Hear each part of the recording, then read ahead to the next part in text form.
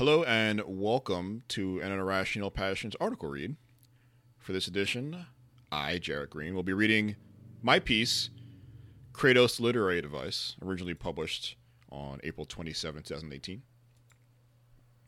After this read, me and editor Logan Wilkinson will be joining me for a discussion about said piece, so listen and enjoy.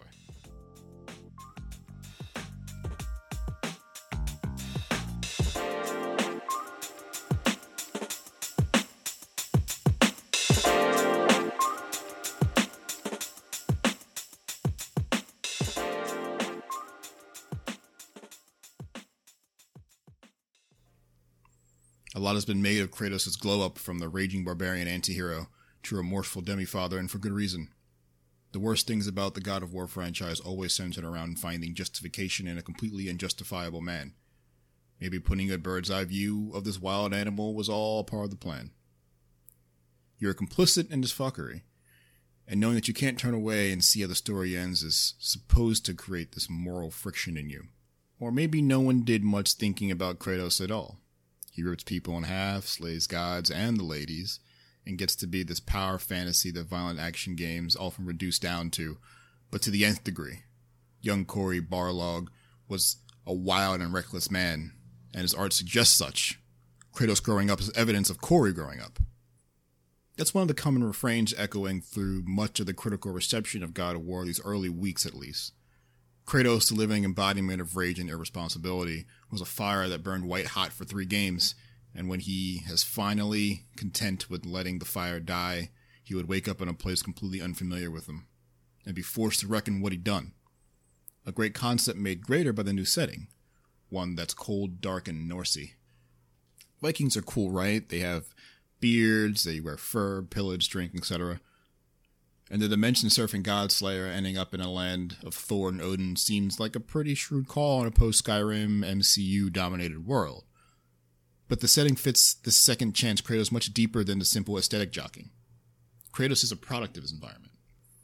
A lot is said about Kratos' extreme brutal persona in the old Greek setting, but ancient Greek myth is well known for creating outrageous and ultimately problematic and hard-to-like characters.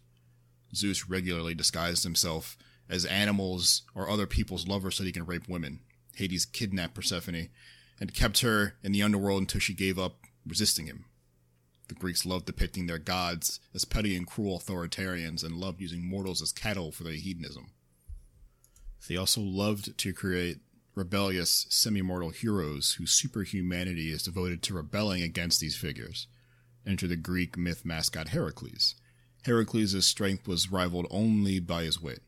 And if he couldn't lift, pull, or break a problem, he'd outthink it. Sometimes he'd do a combination of all those. Like when he was tricked into holding up the sky by Atlas and had to trick him into taking it back.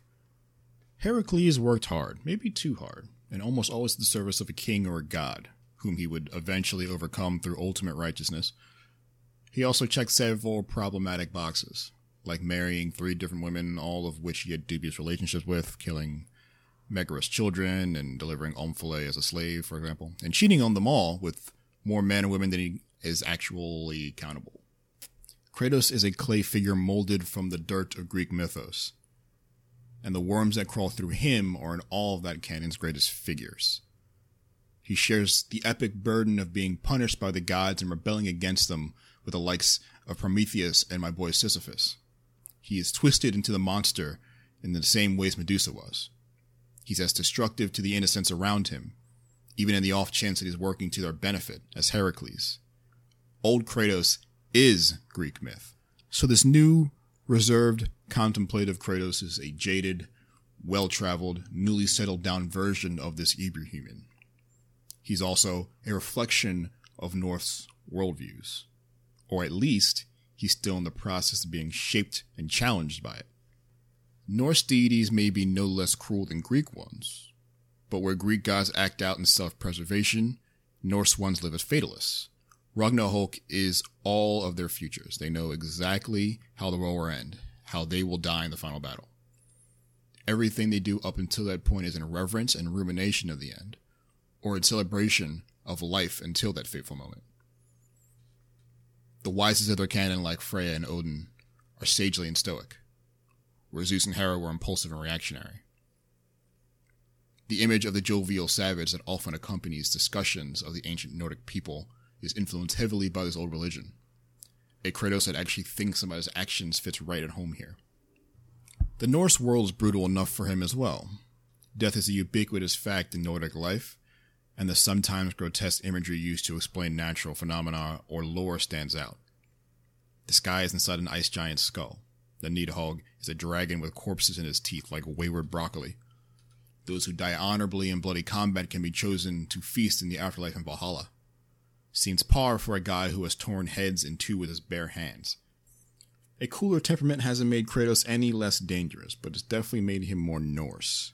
Kratos has many things, including a warped funhouse mirror, reflecting the world around him back to us in a gnarled, muscled form.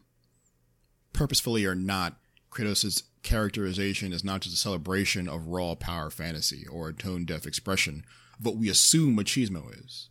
It's also a pretty deft expression of our own ancient human legends, and ultimately serves as a gory reminder that inhumanity is so human that it was carved on our ancestors' caves and painted on our predecessors' pottery.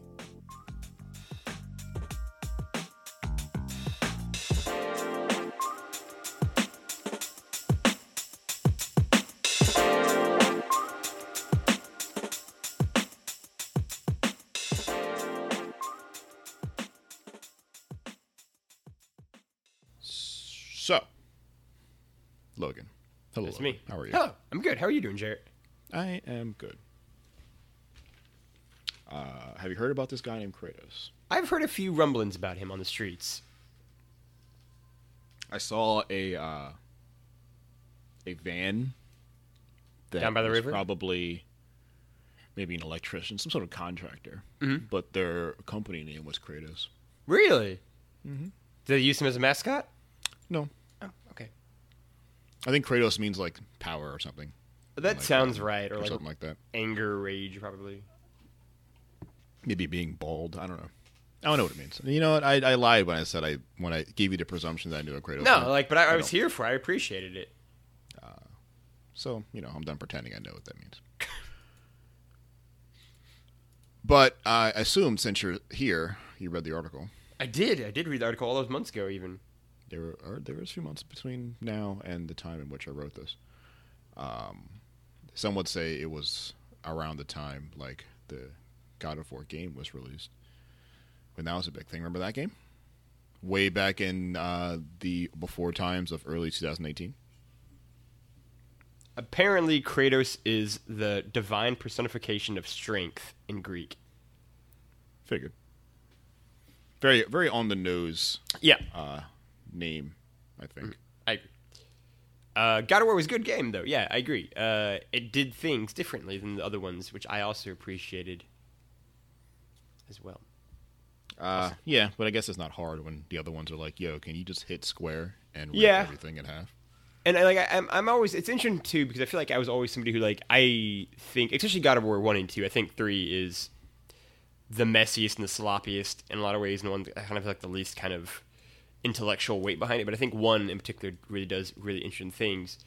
And so, like, I was always even 2 does to an extent. Yeah, definitely, right? And so I was never somebody who, like, hated Kratos, but I also was somebody who, like, definitely acknowledged the fact that, like, Kratos himself was maybe not the most three-dimensional character in games, and was probably emblematic of that era in games, even as the story kind of around him, the world around him, was really fascinating, really interesting, like, that take on Greek mythology was really cool. And I think you see a lot of that in the new God of War, but also updated and evolved, and Kratos himself, I think, is the biggest example of that, right? Like, I'm sure we'll get into that, obviously, in a second, but, like, yeah, this new one does really cool things, both with the mythology that it's kind of playing around with, but also the mythology around Kratos and what he's kind of come to symbolize. Well, I don't think Kratos needs to be a multi-dimensional character necessarily. I think the failure of the original trilogy is that they failed to frame Kratos appropriately. Like, he doesn't need to have many more sort of motivations and emotions and sort of empathetic sort of hooks for us that he did. There's just not enough people of any like real good quality calling him out on the shit. Like everyone who Maybe tries to Athena, stop yeah. him is probably a piece of shit too. Like he does lots of killing to get to Ares, It's fair. and we assume Ares is a bad guy. Mm-hmm. And for the most part, Ares is a bad guy. Yeah. Even his, his other godly hosts agree that His Ares family, is out of control. Yeah. And what he did to him was an example of him being out of control. Mm-hmm. So they sponsored his assassination, basically. Yeah. And then in 2, they're like, all right, Kratos, maybe you're also out of control, Yeah. but we don't have a Kratos to come kill you, so maybe you should chill. And he was like, nah. And they were like, fine, and then kicked him out of Olympus. Yeah. Zeus straight up murdered him. And Which is where that game should. And then as an aside, just a brief tangent, it's like one of the things like has bothered me for approximately like 12 years now. Zeus was totally in the right in the God of War game. Totally, and like right. it's like Kratos, you were fucking out of control, my dude. And like Yes. Zeus, and like to be, like it's not like Zeus like walked in like killed Zeus was like, hey man, like maybe just chill out a little bit, bro. And Kratos is like, nah, fuck that. I'm gonna just wreck this entire city. And Zeus is like, yo, but all right, maybe don't. I'm trying to like let you be like, don't do this, my dude. And like even Athena, who's like his like BFF, is like, yo, Kratos, you like a little bit like you've had too much to drink right now. You're kind of like out of control a little bit here. Like, just, Why don't you just come home? Yeah, Like, just Kratos, just come don't home, even worry about it. Just sleep close it your off, tab yeah. out, come home. it'll be fine. And he's like, fuck that. And I'm the gonna burn bartender's the- like, listen, man, you come here all the time. Yeah. Like, I don't want to start any show, but I can't serve you anymore. yeah, and Kratos is like, I'm just gonna fucking burn the place down. And they're all just like, you know what? All right, we have to let you go. And in Greek mythology terms, that means we have to kill you. And like, even Zeus is like very reluctant, like, I don't do this, but like, it's gotta happen, kill you. Just gotta go to Hades. It's gonna suck, but like, this is on you, my dude. And Kratos just like took that and was like, they fucking betrayed me. How could they? I How don't dare understand. they? Where did this come from? Kind of thing. And it's like, I don't know. Like even then, I was like, I don't know, my dude. It seems pretty much And like that's the thing, right? Like, they spend this time making him seem crazy, because he is. yeah. And they make him seem irrational, because, like, he was never promised that he wouldn't be... Like, he wanted to kill Ares in hopes that it would somehow free him from his suffering. Mm-hmm. The problem is, it didn't bring back his wife and child, so he'll never be free That's from not how suffering. suffering But is, he was yeah. never promised he was going to bring... That killing Ares would bring back his wife and child.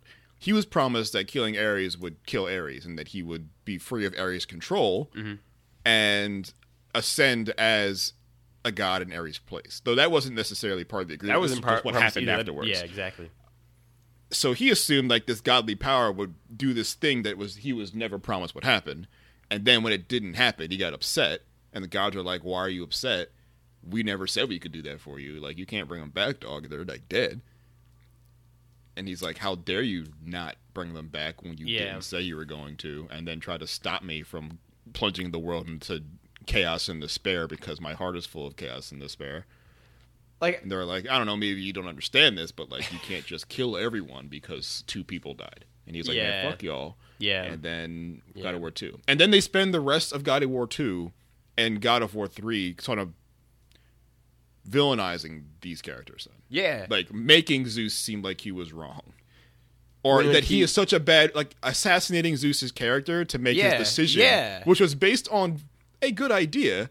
And, like, from a good place, make that seem wrong.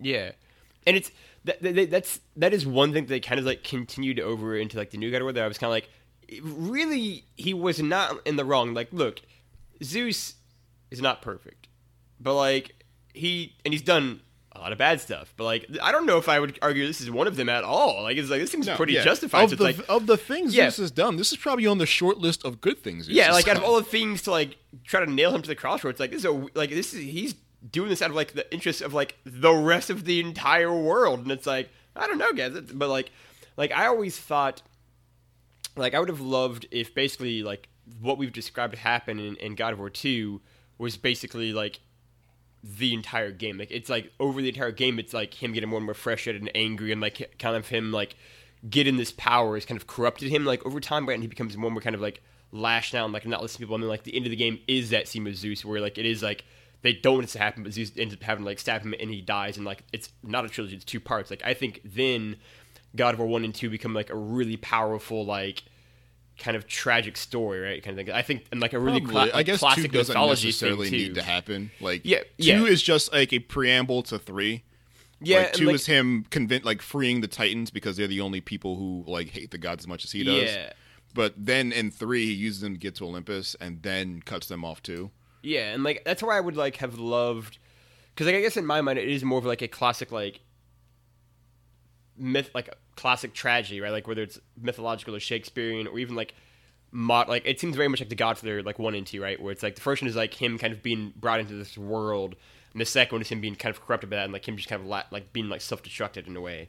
So like I would have loved to see that game. Like obviously it's way more of a downer, but I mean, God of War is kind of a downer. Like, yeah, but I guess the counter people would make is that like, yeah, but Kratos isn't dead, and it's like, I would have loved to have seen that interpretation of God of War, where it is like Kratos doesn't make it to the end of the game, like it's like Scarface, like where he gets in this big thing at the end of the game, and then just like he doesn't make it, this big fight, and he loses, or not even a big fight, like he just meets Zeus, and the game says like, all right, this is gonna be the time where you don't have a boss fight. It is just you meet Zeus and you have a cutscene, or like probably a cutscene because it's 2006. And then you die, and then you're dead, and the game is over, and that's it. And like peace is brought to the world, right? And like that's like I've been like that'd been a really interesting, or not even peace, but like you're just gone, and like that'd have been really interesting, I think. Like if they went for the almost Spec Ops The Line ending. Sure, or even like like, yo, bro, you were fucking out of control. You were the bad guy the whole time. We got to right? put you down because you're the bad guy. I would have loved that, right? And especially because like how powerful and like how like I think sad that would be compared to like where you were in Part 1, where like we're doing everything possible to stop Ares because you personally was so affected by like his crimes against humanity, kind of thing, right? Like his like injustices on the world, and then like you kind of become him. And like I feel like I would have loved if there was like maybe like a moment of like realization of that on Kratos, like right before he dies. And like it'd have been, I think, really poignant and really great, and it would have been a little bit like Spec Ops, a little bit like Resistance 2, like where the main spoiler for Resistance 2, I guess. But yeah, where he's like, yo, I'm turning into an alien. Yeah, right. And like he just and he doesn't make it to the next game either. And like I think it would have been really interesting, right? And like I think it would have explored that side of like maybe it's not possible to be the God of War and not become like a monster. Maybe there's in a way. something wrong with the position, exactly. not the person. Exactly. Or like, I think or it really leaves you with the ability or like the dichotomy of like only certain types of people end up as the God of War, and none of them deserve to be. Yeah, that'd been such a cool, fascinating, I think, avenue to explore. And I think it's maybe what they do. It's just they don't do it very well. That's probably fair. Because they want to video game it up, but they don't want Yeah. to tell. They don't want to tell the story as it could be told. Like, Yep. that would be the Greek way of telling that story. I think. Yeah, that's like insane. if Kratos was an actual Greek myth, like he would go kill Ares, become the God of War, maybe even become Ares because Greeks are weird. They just call him Ares from now on. But he would start to descend in the same way because absolute power corrupts, and only certain people are capable of such power. And maybe, especially Greek myth, like only certain people of a certain caliber, of a certain stock, can appreciate pure power. So then you have the same sort of bourgeoisie versus like the working class blue collar man dynamic that always seems to happen in these two. Yeah, it's embedded in Greek mythology in a lot of ways. Like only the right sort of people can be powerful, and even if they're bad, they're the right sort of people, so it's okay. And the Kratos they tell is still very much Greek in sort of design, which was kind of the point of the piece. I think especially in the first one, it's true. Yeah, that the first 3 games tell a story of a Greek myth, like any other Greek myth. The man who's been given, be it sort of at birth or by some other sort of divine interference, this great power, but usually in the wake of like some great tragedy, and he's a man that's complicated or maybe not complicated enough. He can do anything except the right thing. Or even when he tries to do the right thing, he does it in such a way that there's no great way to feel about it. It's kind of like many of Heracles' stories are like, he's super strong and can do anything, but like when he does something heroic, he almost has to balance it out by doing something terrible. Yeah. And how most of these heroic figures in Greek mythology are people who have done great things, but also terrible things. Like Zeus all the time. Yeah, and like that's Zeus, right? Is the greatest of the gods, right? But he's also the one who's maybe not the most problematic god, but he's definitely giving it a run for his money, right? He's definitely might be. I imagine, like, I can't think of a god more problematic, really. Like, maybe like Hades and some but like Hades is problematic in a different way. Like he kidnapped Persephone. Yes, that's which I do believe. Like there are readings where it's not necessarily a kidnapping, but like a long wooing period. And I'm like, no, he literally took her. And, took her underground and just left her there until she got like Stockholm syndrome, yeah. But he also is like a man who's super lonely and can't leave Hades, or like has to be where the dead are. So like he has weird motivations, and he doesn't. He like. I don't want to minimize the kidnapping and basically fridging of people, women right? because it's not good. It's all bad.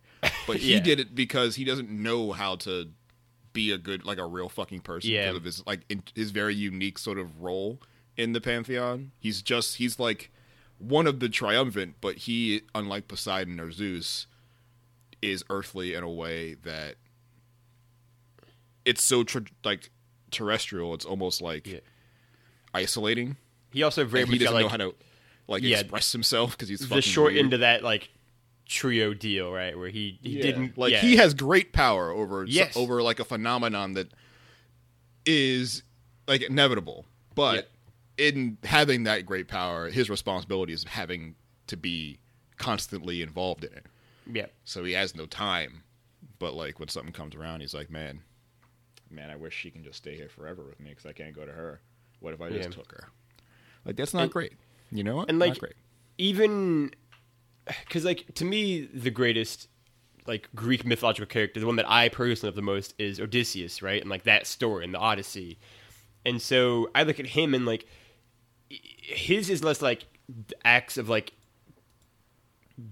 terrible like acts that have committed on people, and more just like he is a human, right? He's almost plagued by his humanity, right? And in both good ways and bad ways, right? He's condemned to that, right? And like that is a recurrent theme in, I think, Greek mythology, whether the character is a ultimately like inherently really good one, like I think Odysseus ultimately is, or ones that are kind of more murky, best case scenario, or ones that are just outright bad. Like they're all bit more kind of complicated than that, and all kind of maybe relish in that is a weird word, but like they understand that and embrace that, and I think Greek mythology really understands the grayness of life in ancient ways. Like it doesn't really, black and white is not really black and white in any Greek story that I can think of off the top of my head. Like none of them are really like just black and white. There's a good and bad choice here. It's immediately more complicated than that. Like the familial dynamics immediately come to play. You can probably find them in small cases, like not even small cases, small version, like small excerpts of a bigger story. Yeah, but then that bigger story, a very right? easy like moral line drawn, but then you like fill in the margins and you're like, oh, this dude sucks. Zeus is good and Kronos is bad, and you peel back and be like, well, maybe it's more complicated than that actually. Like maybe they're both assholes. Yeah, maybe both are bad actually. And Zeus just won. Yeah. And has a way cooler name. Yeah. That's the thing. Like, ultimately, you can't be too mad at Zeus because, like, he's got, like, in the run for being, like, the coolest fucking name in, like, mythology, my dude. I mean, when you're the king of gods, you just call yourself whatever the fuck you want. And he went for it. Odysseus is a good example because Odysseus is like a human who finds him, who people like in the mythology sort of describe him with godlike, sort of like he's one of those people like, and it's attributed to being like as almost like as wise or as smart as Zeus and as strong as, or maybe not as strong, but like as wild, but and as elemental as Poseidon. Like he's like a dude he's like a dude, but he's like buck wild. And to me, it's important, too, because, like, Odysseus is one of the only ones that, like, is just a person. Like, he isn't, like, a demigod, really. Like, I feel like so many of Greek mythologies have some sort of, like, connection to the gods and, like, very, like, blood connection kind of thing. And Odysseus is just, like, I'm just a dude who fought in a war and wanted to go back home, right? And like the way that became so, that journey, right, that odyssey, like I find so endearing because it is such a like distinctly, I think, human story, right? He just wanted to go home. He just wanted back to his family. And like it takes him a decade. It takes him a long journey, right? He makes a lot of mistakes along that route. He kind of stumbles and falls and veers off course. And I think in those moments, I appreciate it so much more because it is just him making mistakes that, if aren't understandable, at least like you can see where he kind of made the decision to make the mistake, right? Like it's not like out of nowhere. Right? It is like he's a man, he's a person, and so like it's understandable that he would fall sometimes. He'd falter short of kind of this ideal of him, but ultimately he is somebody who is like, right, is like as wise as Zeus, right? Is like as elemental, like you said, as like Poseidon, as kind of like courageous as like these great heroes, like Achilles and Hercules, but isn't a demigod, right? Isn't connected to the gods in Olympus in that way. He is just a good person who still fails because people still, like even the best of people, right, still fail, still falter, still fall short at times. But I think it's in the struggle and the journey, the odyssey, right, for Odysseus that proves just kind of the total caliber of who he is. And I think Kratos, in a lot of ways, is almost like the inverse of that story. Like his own odyssey and his own journey over the 3 games. Not kind of the dumb bullshit like where Zeus became his dad in the second game because it was stupid. Yeah. I still hate by the that. way. Like it was, and like it's so dumb. And like they did that like at the very end of the second game. It's like, no, like we played 2 whole games now. You can't. What are you talking about? You can't just be my dad. Like, no, yeah.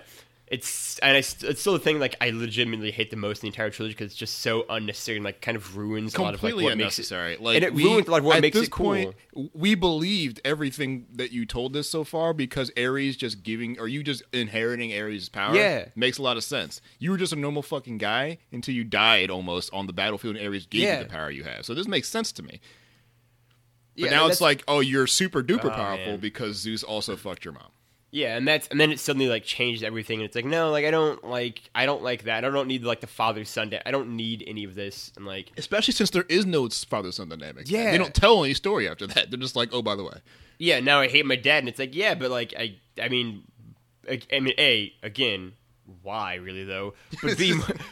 But B, more importantly, it's like, yeah, but this is not earned. Like especially if like they didn't like insert that so like attemptedly heavily in the third game. It's like, we're in the last act now. This is a lot to try to unpack as we're also killing every god around us too. It's like, wait, this is a whole like fucking like Freudian thing going on here, and like I don't have time to unpack this while I'm fucking ripping off Hades' head right here and like taking on Apollo. It's like, I don't have time for this, my dudes. And so in that way, I think it's kind of spoiled a little bit, but like I do think it is kind of the inverse almost of Odysseus' journey, right? Because they each are just dudes who have been in wars, right? Like one of my favorite things about Odysseus is that he's in the Iliad, but just like as not as a bit character, but like sort of as a bit character. Like he's not the star role in that. Yeah, he's like, oh yeah, there's Odysseus. He's there, right? But I think it doing kind of Odysseus makes shit. It's kind of like Achilles. And the story, like Achilles is not the main character as far as the Trojan War is concerned, but he's there because he's important. Yeah, and he's a person you would definitely call if you need to kill motherfuckers. Yeah, and Odysseus is just kind of there, and I liked it because I think it makes what happens next even more powerful with the Odyssey, where it is just like he's just a dude who fought in a war for years and years and years and years, and the entire time he just wanted to be home with his family, right? And then he was just kind of there. He wasn't like the fucking commander-in-chief, and he wasn't the war hero, right? He's not Achilles. He's not like one of the gods leading the fray. He's not one of the commanders of the army even. He's a mid-tier guy, basically, who was kind of caught up in this and then now wants to go home, right? In the same way, like, one of my favorite parts of the new God of War is the very end of the... Spoiler alert, I guess we should have said this at the top. Spoiler alert for God of War, the new one. Is at the very end of the game, right? Where he talks to, like, Eritreus and talks about, like, where that name came from, right? And, like, that... It was like the most courageous and bravest and finest warrior like he'd ever fought alongside, right? And like when he had died, he carried him all the way back home, right? And like he was gonna name his son after the greatest man he knew, and he chose Eritreus.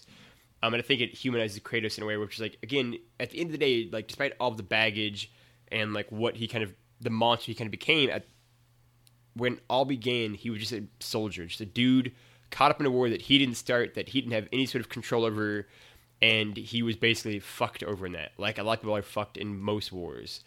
And then how he responded obviously kind of led to the series of games. But like I like the fact that both stories are just there's just dudes who got caught up in events that they had no control. It was like swept up in a thing they never would have been on otherwise.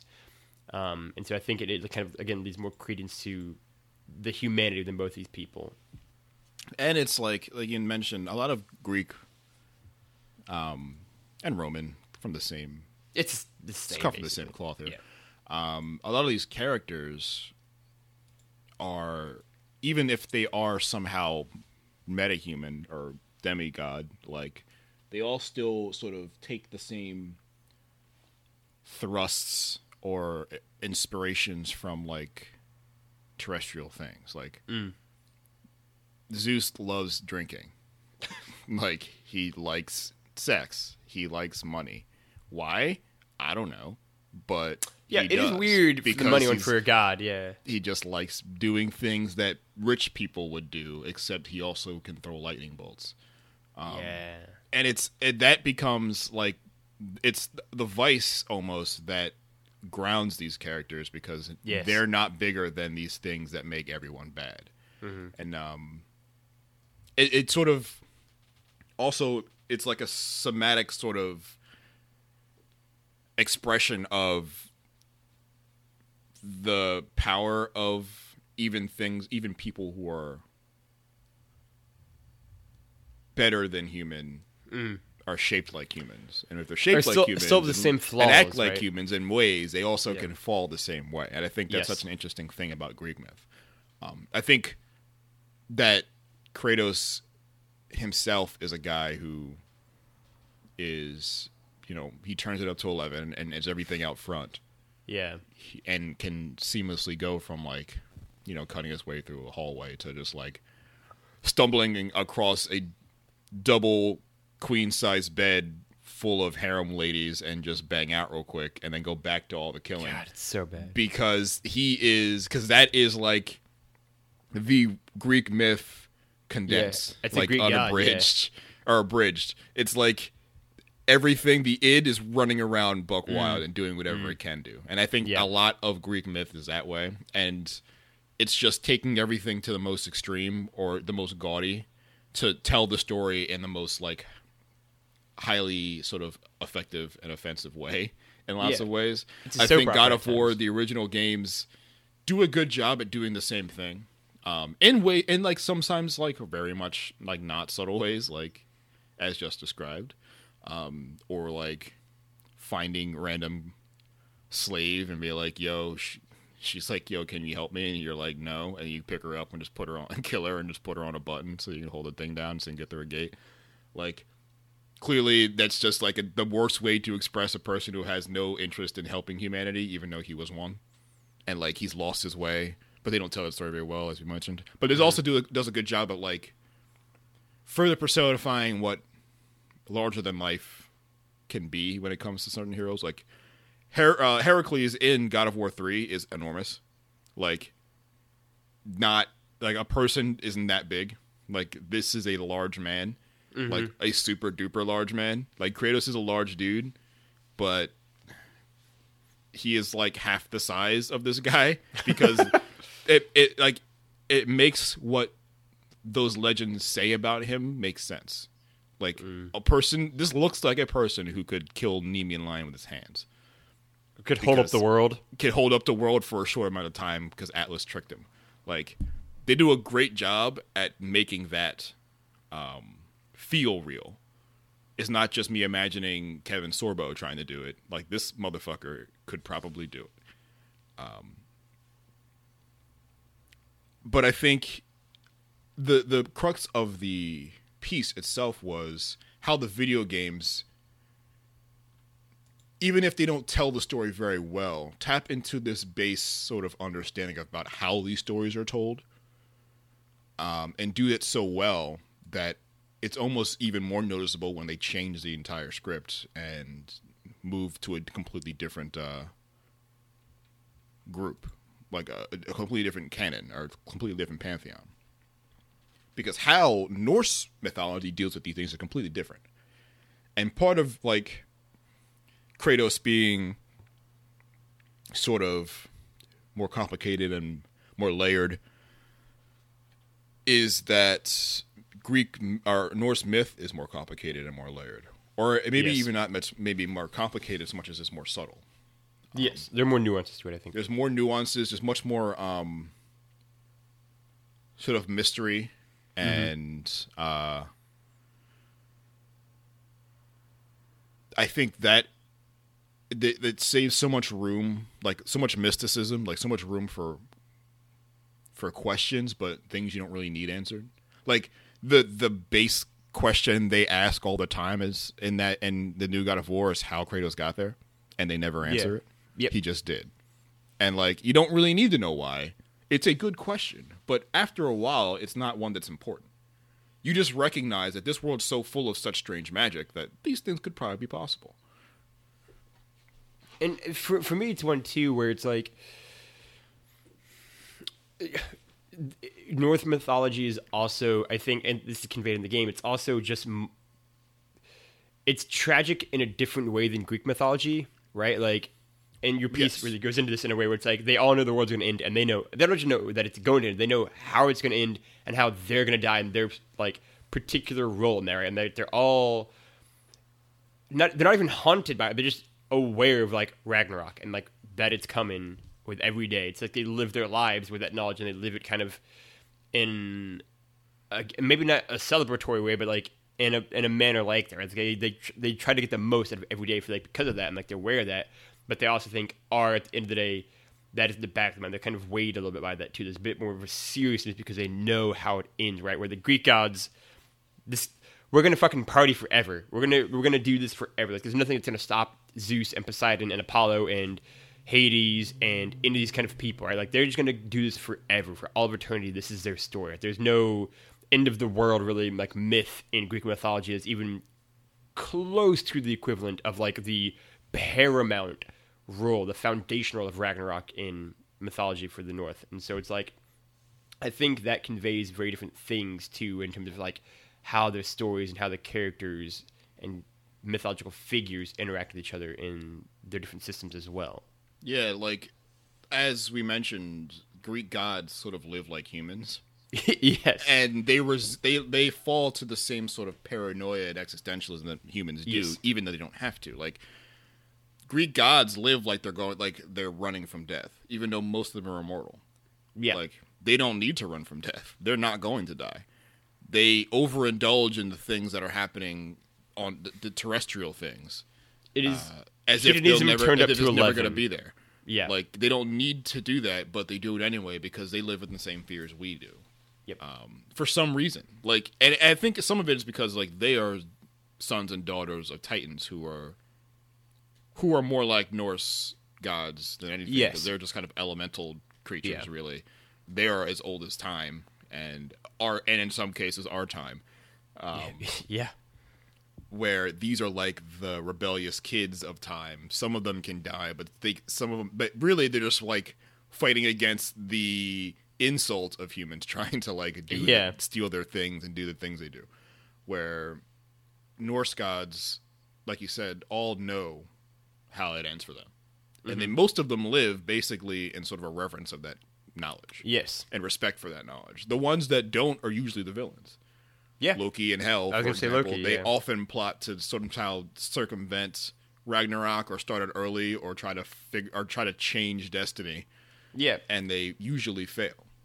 And the irony for me too in that is that like it is the ones who try to kind of resist Ragnarok and kind of resist that kind of what is set that are the villains. And more to the point, it's through them trying to make it not happen that it kind of sets off Ragnarok ultimately in like the final version, right? It's Loki trying to like not make it happen. It kind of happens, and then like just everything kind of starts to spiral from there, right? Like it is, or at least in some of the tellings of it. And so it's like I also know the fact that like ultimately it's when you try to fight against your destiny in this kind of mythology that's what kind of kickstarts it to happen, right? It's when you try to like not die that you set off the death of everything. Yeah, your desperation to not die usually means some sort of reckless activation of things that kill people. Yes. And it's in more stories than just these. Like, yes, absolutely. if you've seen Dark, I don't know if you have on Netflix. It's I've not, but almost like a similar story to this. It's like time is what it is, and no matter how much you struggle to work around it or work in spite of it, it's always going to be what it is. And the less you respect that, the harder it's going to be to do anything about it, if there's anything to be done about it at all. And I think this Kratos is molded in that image. This Kratos lives in the woods, just kind of chopping wood, hanging out. It was completely content with not being a factor at all in this world until he had to be. Until his wife dies in the beginning of the game, and whatever magical influence she helped in masking him with also fails, and all these creatures who kind of knew about him or knew he was here cannot go find him, and now he's upset. Him trying to live in friction of this new world based on the man he used to be and the man he's trying to be now is like watching Norse and Greek myth sort of slap together. Because everyone in the Norse like pantheon, and especially in this game, are personified as people who are tough guys. Like, no one thinks they're not tougher than Kratos, and they're not. And everyone here is like with the shits. Like, there's no one's running from Kratos because they're all powerful too. Yeah. But they're all usually taken aback by like Kratos's like completely on his sleeve rage, because no one's seen shit like that before. Yeah. Not here. Like, people have seen rage here, but not like that. Yeah. Even like what's his name? Boulder? Yeah, even Boulder, who is a man fitted by rage, has never seen rage like that. And it's interesting for me too, because like Greek mythology is hedonistic culture again, like to the max, to the extremes, and then like pushing past that even, right? And like North mythology is not that at all. It is, as you kind of mentioned in your piece, and like it is like fatalism, but like not sad fatalism. If that's like even it's like it's like a respectful fatalism. It's just like, we are going to die, and we know how we're going to die, and we could be kind of saddened by that, and we are in a way, but it's also, that means like we know that we have this many days, if we have this much time, we're also going to live it, right? And like, it's maybe my favorite paragraph from the piece. It's certainly a really good one, so I'm just going to quote a lot of different pieces of it, right? Where it's like, Norse deities may be no less cruel than Greek ones, but where Greek gods acted in self-preservation, Norse ones live as a fatalist.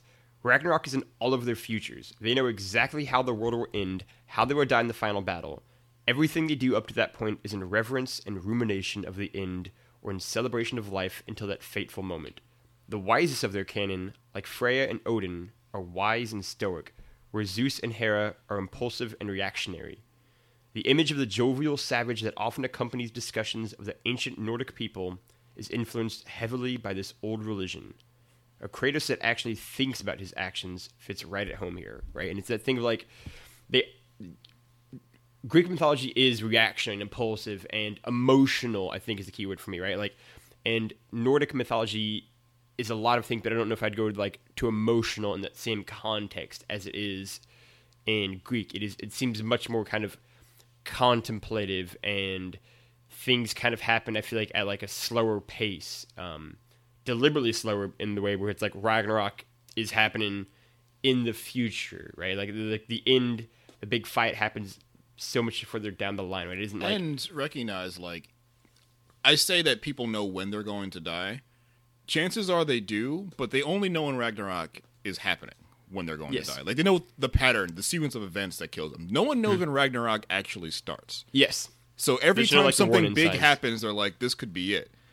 So they are living in wait, but they're also, I mean, maybe not in fear, but they're definitely waiting for something. Yes. They don't know what something looks like, but they'll know it when they see it, they hope. Yeah. So every time something big happens, especially in this game, they're like, maybe now maybe Ragnarok's now. This is it.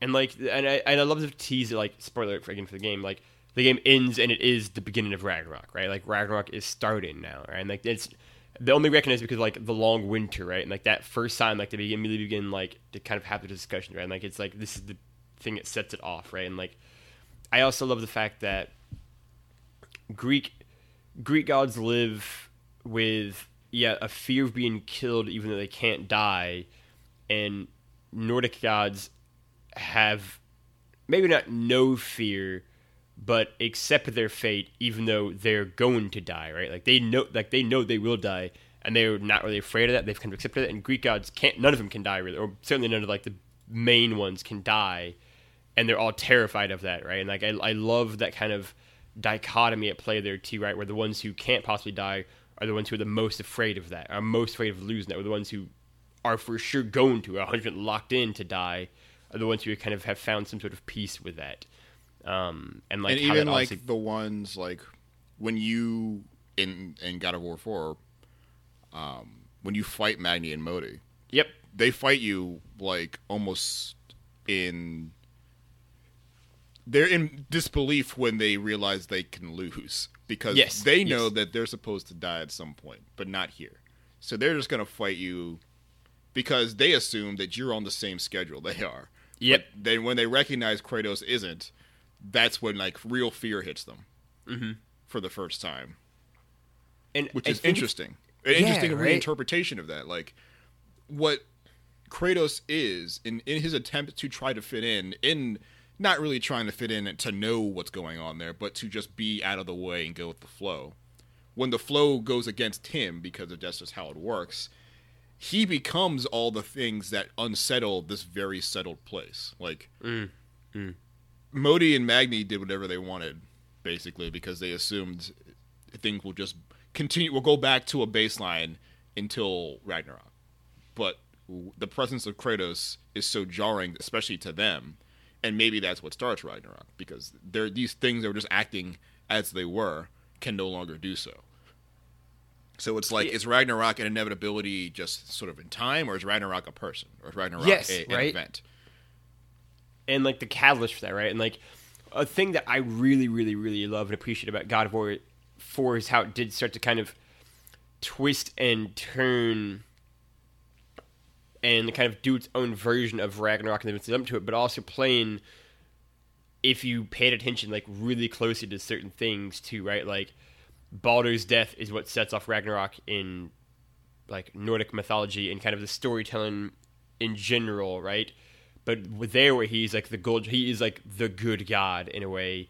Here, he is very much not that, but it's still his death that sets it off, right? And it's still, it's like Loki is the one who like leads to his death, right? And the fact that like Eretreus is revealed to be Loki in this game, right? And like he's like responsible because of like the like hemlock or mistletoe on him, right? And like, which as an aside too, like, because I know a fair bit about Nordic mythology because I love mythologies in general, and so going into God of War when Freya gave him like the mistletoe and put it on there, I was like, that is the thing that's gonna kill Baldur. I know this story. I know how Baldur dies. I know that like I didn't think he was Loki yet, but I was like, I know that's gonna be involved somehow, like to kill him. But I was like, but I can't remember what it is. I don't know what it is. I couldn't remember if it was like I couldn't remember the mistletoe part. So I was like, but I know that's the thing. I don't know what it is, but that's the thing. And then when the game like revealed what it was, like, fuck, it's mistletoe. I knew that. Like I knew like every aspect of the detail except for that, right? And like the way that like in like classic Nordic mythology, it's like all of the gods line up and like throw things at him, like throw like everything in the entire world at him to try to like hurt him, and he just like laughs off because like nothing can harm him. And here it's the fact that like it is like by total accident and happenstance that he like dies, right? Like it's not like they're not throwing the entire world at him. It's just like he picks a fight with a kid basically, and comes out on the wrong side of that. I also love this sort of on the turn on its head they do of Baldur's story. Yes, right. Freya, who was just a mother who didn't want to see her son die, did this to Baldur, basically. And Baldur did not take it well, because Baldur wants to live like a person. He wants to be able to drink and get drunk, and wants to experience living, knowing that death is happening. So in protecting him from death, this inevitability, she's cursed him, basically. Yeah, and he feels it as a curse. Yeah. Which is like a great juxtaposition to Greek mythology. Like, Yeah. any one of them that could feel nothing and be immortal would revel at the chance to do so. But he knowing that he can't die like everyone else when it's come times to die, like, infuriates him. Mm-hmm. And like, it's such a great sort of sort of weird, almost colonization of Kratos. Like, the man he can't escape is also a bunch of shit he also can't escape. Like, he is bigger than just himself now. He's a lot of other things that are just automatic around him, because that's just his sort of, I don't know, untenable nature, and his sort of his own personal inevitability is such that it's so jarring that everything has to change around him. So he's like another example of like dramatic change that upsets everything, and that's the story here. Like, dramatic, like, these people were fine just doing what they were doing until you showed up. And like, there's no way you couldn't make it worse, because anyone asking questions is going to ask a question you don't like, and it's going to set you off, because that's what it is. Or they're going to fight you, and you're going to fight back, and then they're going to have to die, because it's what Kratos does. But what I love is that, like, Kratos is self-aware in this game in a way that he was in the other ones, right? Where he recognizes that. Like, that's why he is in the middle of the woods. He doesn't want to be. Him. Yeah, he did. But in this game, he does, and does not want death to follow him. But he has no choice, because if he has to take his son to this place, everyone's asking questions, and some of them are going to have to die. Yeah, and it's totally that thing, too, of, like, he's very deliberately where he's at, right? He's very deliberately secluded off in the middle of the forest where he doesn't want to be involved, right? Like, I also love the fact that, like, this game, Kratos is involved only by accident, right? Like, he's not the target that they're going for, but he just kind of, by pure accident, is the one who gets kind of dragged along, right? Like, they're not looking for Kratos. And the way that kind of plays it, where, like, he is not the center of events necessarily in this game, right? Like, the entire fact that, like, Odin never appears, right? Like, Thor never even appears, right? Like, these, like, the main gods are not really involved, right? And even, like, Freyr and Baldur are only by accident. You see Thor's presence, like, in statues, like, and hear him, really. Like, you hear thunder, and people reference that's Thor, and he's an asshole. A lot of Thor's being an asshole, yeah. But when you do see a god that isn't Baldur, he's like, or I guess that's a giant, but, like, the last boss fight is a fight with a dead giant, basically. Yeah. And, like, that's the kind of shit you're dealing with here. Like, Baldur, who's like human size, or the head guy, what's his name? Fuck it. Yeah. And then really good, these super duper larger than life Heracles sized motherfuckers who are also the work here. And like, by the end of that game, Odin knows you're here, Thor knows you're here. Yes. And like, none of that, and people are not talking about them in like ways like, oh, you'll be fine since they know they're here. No, absolutely not. Yeah, you everything would be gone, right? And like, but one of my favorite things too is that, like, and it seems obvious, but like, Kratos is such a radically different person in a lot of ways, right? Where like my favorite part of the entire game is possibly basically the ending, after like that confrontation with like Freya and Baldur. I mean, I guess as it happens, that final confrontation with Freya and Baldur and Atreus and Kratos all together, and it's just like Kratos as he's like choking out Baldur, just being like, we have to be better than this. We have to be better than this. We have to stop this cycle, right? The cycle of like gods killing other gods. We have to be better than, like, that line particularly. We have to be better than this, right? And so like the idea that like Kratos is literally like the walking embodiment and symbol of that thing of like not being better than that. Literally of like letting the rage and the anger and the fury and the fears and paranoia consume you, right? And lead to just utter destruction, literally the devastation, destruction of an entire mythology all around him. And then for him to get to this point now, very fittingly, I think, in like kind of the Nordic culture, to be like, we are only sowing the seeds of destruction in our own devastation, and like son against son and father against father, like son against father, mother against daughter kind of thing. Like, we're killing each other. We're destroying our families, our family, our bloodline is poison. Like, we are, maybe in him just kind of being like, we are the problem, we are the issue. Maybe the world is better off without us. Like, we have to be better than that. I think it's something that is earned after everything that's come before, and even as it's not necessarily earned at times in some of the earlier games, it is here. I think that moment, that speech, and kind of his hope. I think for the first time, like the one moment where it is like pure hope that like Eritreus can be the one who does break the cycle, right? Like the one that can like kind of end this cycle of like sons killing their fathers, and families kind of destroying one another, and like letting the worst aspects of being a god supersede the positive aspects, presumably being a god, right? And like I loved that moment. It feels very true to a Nordic story and Nordic kind of culture in a way that just blowing everything up feels right for a kind of Greek mythology one. Like this seems like an older Kratos fits in this world in a way that it wouldn't have in Greece. And as soon as Eritreus learns that he's also a god, his immediate tone shift to like I'm entitled fucking flips to all out, these yeah. things. He turns into a Greek god in a Norse world, and Yes. Kratos sees It's himself. very in it. jarring, And yeah. you're like, this is why this is bad. This is why he has such sort of weight around him, because even when he tries Yeah. not to be bad, he has no choice, because his presence just corrupts, because that's just who he is. That's the world he's lived in his entire life, basically. Yeah. And even like someone who has no idea of that life can be that because it's association with Kratos, and its association with this other world, this world full of people like that, and fostering this child with knowing that he can just become that without ever knowing what that was is like incredibly frightening to Kratos, but should be also incredibly frightening to everybody else in the myth, which I assume, which is why everyone's so paranoid about these people, because you know this is like, these are questions people like Baldur and Freya. These are probably things that Odin has answers for already. Odin already knows, I imagine, because he knows everything. Yeah.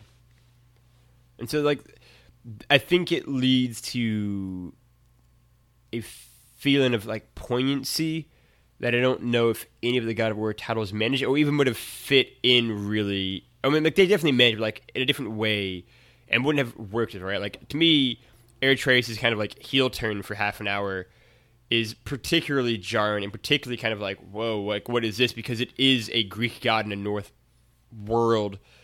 And it is like, oh, you don't, like, this is not how we act. This is not how this goes here in this version. And it makes it, I think, particularly jarring, right? Because Kratos he's kind of lost his Greek heritage in a way. And Eritreus has felt powerless the entire time, basically. He's been running in Kratos' shadow. Kratos is doing everything. He's lifting, like, almost literal mountains. Like, running up dragons, ripping their heads off. And Eritreus is just shooting his bow at missing, and then he's getting yelled at. But this is his first, like, example, or this is, like, a justification of why he's here, because, like, I do have real power. And now he's just going to immediately abuse it. He's like the cop, or the bully in high school that becomes a cop, because he just needs the power trip. But it's interesting to see Kratos recognize that. Yeah. As a person who was that. And that's the thing, Kratos' fact that Kratos isn't that anymore, right? Like, I felt, to me at least, like every time Kratos killed anything in this game, he did it very reluctantly. He did it, not even very, like he very obviously did not want to be doing this. Like whether it was something like small or large, I feel like he understood kind of the weight and consequences and almost worth of the things around him, right? Like the lesson early on where like they're going hunting for the deer, right? Yeah. And the conversation they have there, killing like, it quickly because it's respectful to it. And missing it is almost, not only is missing it, but it's missing it and not hitting it where you can kill it with one stroke is almost like worse than killing it at all. Exactly, because you're putting it in pain, right? Like the fact that like Kratos has like come to understand that now and like understands that weight, and like innate worth of every living creature, I found incredibly like fascinating and well done. And so I think when the moment where like Eritreus kills either Magni or Modi, I can't remember which one, and like kills him, like kicks him off and like into the thing, I think in Kratos' immediate reaction was like, oh, like I'm failing at like the one thing of like making a son that isn't me and making a son that cancels the cycle, right? And like I think it led to like the really interesting exchanges, except for the issue that like Kratos doesn't know how to handle that. He doesn't know how to handle that. He doesn't know how to deal with that because like he learned his thing over 1,000 years, and also after he literally brought down an entire mythology. Yeah, he had to kill everyone and then failed to kill himself before he learned this lesson. And that's the thing too, right? Like failed to kill himself too, right? And so like I think he's learned the worth of the things around him in a way where kind of he never lost his powers, but kind of like let them go almost in a way. Like he like quit being a god, and so like I feel like becoming the man again over the years with like his wife and in these kind of Nordic countries allowed him to kind of come back into touch with like those basic things. And now he's like, now Kratos is like, I have no desire or wish to be a god. I just want to be a man and like just like live out my days. And Eritreus is like, I've only been a man. Maybe I want to give being a god a chance for like a hot second and see how that works out for me. And Kratos has a different relationship. Like Kratos recognizes that like the poisoning power of like killing people. Yes. Like not only for the person, Absolutely. like a personal poisoning, but like you start killing lots of people, people start taking notice. Yes. And if you can exist, there are people like you that can exist who are going to Yes. want answers. So killing lots of people and making a big stink about it is only going to draw more people to kill. Yes. That's always been the truth for Kratos. And then it's also just been the truth at large in history itself, right? Where it's like you just create an endless cycle of bloodshed, right, and violence, and violence begets violence, and it begets violence, and it begets violence. And Right. I think that is maybe unintentionally, but is definitely a theme of the God of War series, right, where it's just like killing one person doesn't end there, and it leads to more kind of bloodshed being shed. And I think Kratos understands and is like, I know that it's just one individual god here, but I also understand that it's never just one individual god because they have deep connections because they're gods, right? And like he also, I think, understands that like when gods fight, gods don't just fight, right? Like the kind of smaller collateral damage is like affected onto the world, right? That like the people on the ground whose lives are wrecked by that and ruined by that, and the kind of toll it takes on like nature and the world itself, like he's literally seen it.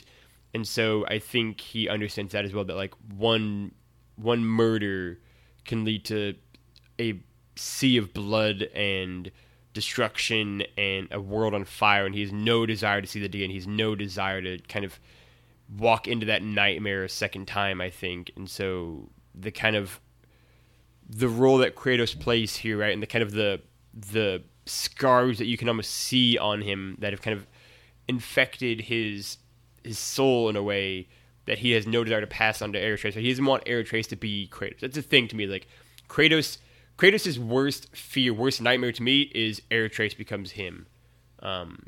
He like has no time for that in his life. He has no desire to see it. Like he'd rather Eritreus never develop a power in his entire life and be like Kratos. And I think that kind of guilt and terror and fear is something that is welcomed, I think, in God of War at this point in time for like where the series should be at.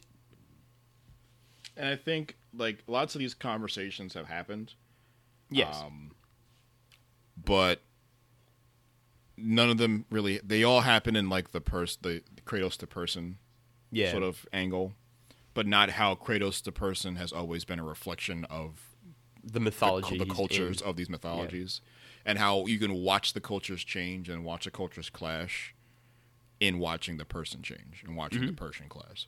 So and him and his son clash. Yeah, and who are one is a one culture trying to adapt to the other, and the other is half one culture and half the other just biologically. So like watching, they're both having the same sort of existential crisis, sort of struggles, but for different but similar reasons. So that was that's like the crux of the piece. Like the same conversations we've been having about God of War since like March, but pulling it back away from just Kratos as like a dad and a dude, but more like how Kratos has always just been just like Hercules, or just like, you know, Odysseus or Achilles or any hero in Greek myth, and how they're just in many ways and more how Cory Barlog and co. have respected and appreciated how those storytelling tropes and how those designs are so integral to how those characters were made, and how he's adapted them to make sure those like bedrock things are intact. So if you played through God of War and didn't really catch these sort of things, a good thing to look out for if you play through it again, which might require some homework. But like, I don't know, read a little bit, read some good Greek and some good Norse stories. Yeah, you there start are a ton out seeing there, like the parallels. Or maybe don't even read the stories, but like look up Zeus, look up Odin. Like, who are these people? Freya and Poseidon, like Freya right? and like Hades and like and, forest witches. Like there's a lot here that you don't appreciate happening until you see it, and you're like, wow, this is bigger than just you telling a story about Kratos. You're telling a story about one entire culture versus the other, and how they're like the exact opposites, and how clashing, and how that can almost adapt like today, like how mortality can allow us to walk down similar paths, and how really it's all based on fear. How like the worst things that can happen based on irrational fear or an overreaction to that fear. For the gods, it was a fear. For Kratos, it was a fear of death that made him sign a pact with Ares that started this whole mess for him. Mm-hmm. And then for the Greek gods, it was a fear of Kratos. Mm-hmm. And like the balance of the world, but like Kratos specifically. And then moving on, Kratos' fear was himself and living. Like, what's the point if I can never be fine? And this is what I've done to the world. What am I even living in? And then Athena, like, kind of being the only person around to, like, be like, yo, we can rebuild it. And now he's like, now it's a fear of, like, he's perpetuated a cycle. Like, everything he's tried to do, and, like, not only is he the problem, but there's no solution. Mm-hmm. Moving on to him coming back or to this new world, he's sort of subsided this fear, but he always lives in the fear of being found out. He just wants to live sort of peacefully until then. But, of course, he gets found out.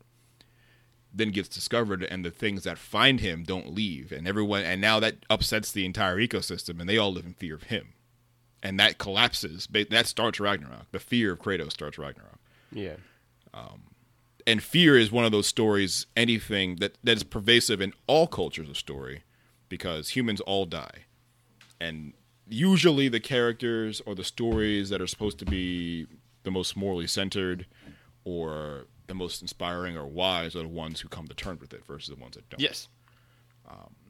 And again, in that same anthropological sort of mindset, God of War plays those same strings. Yes.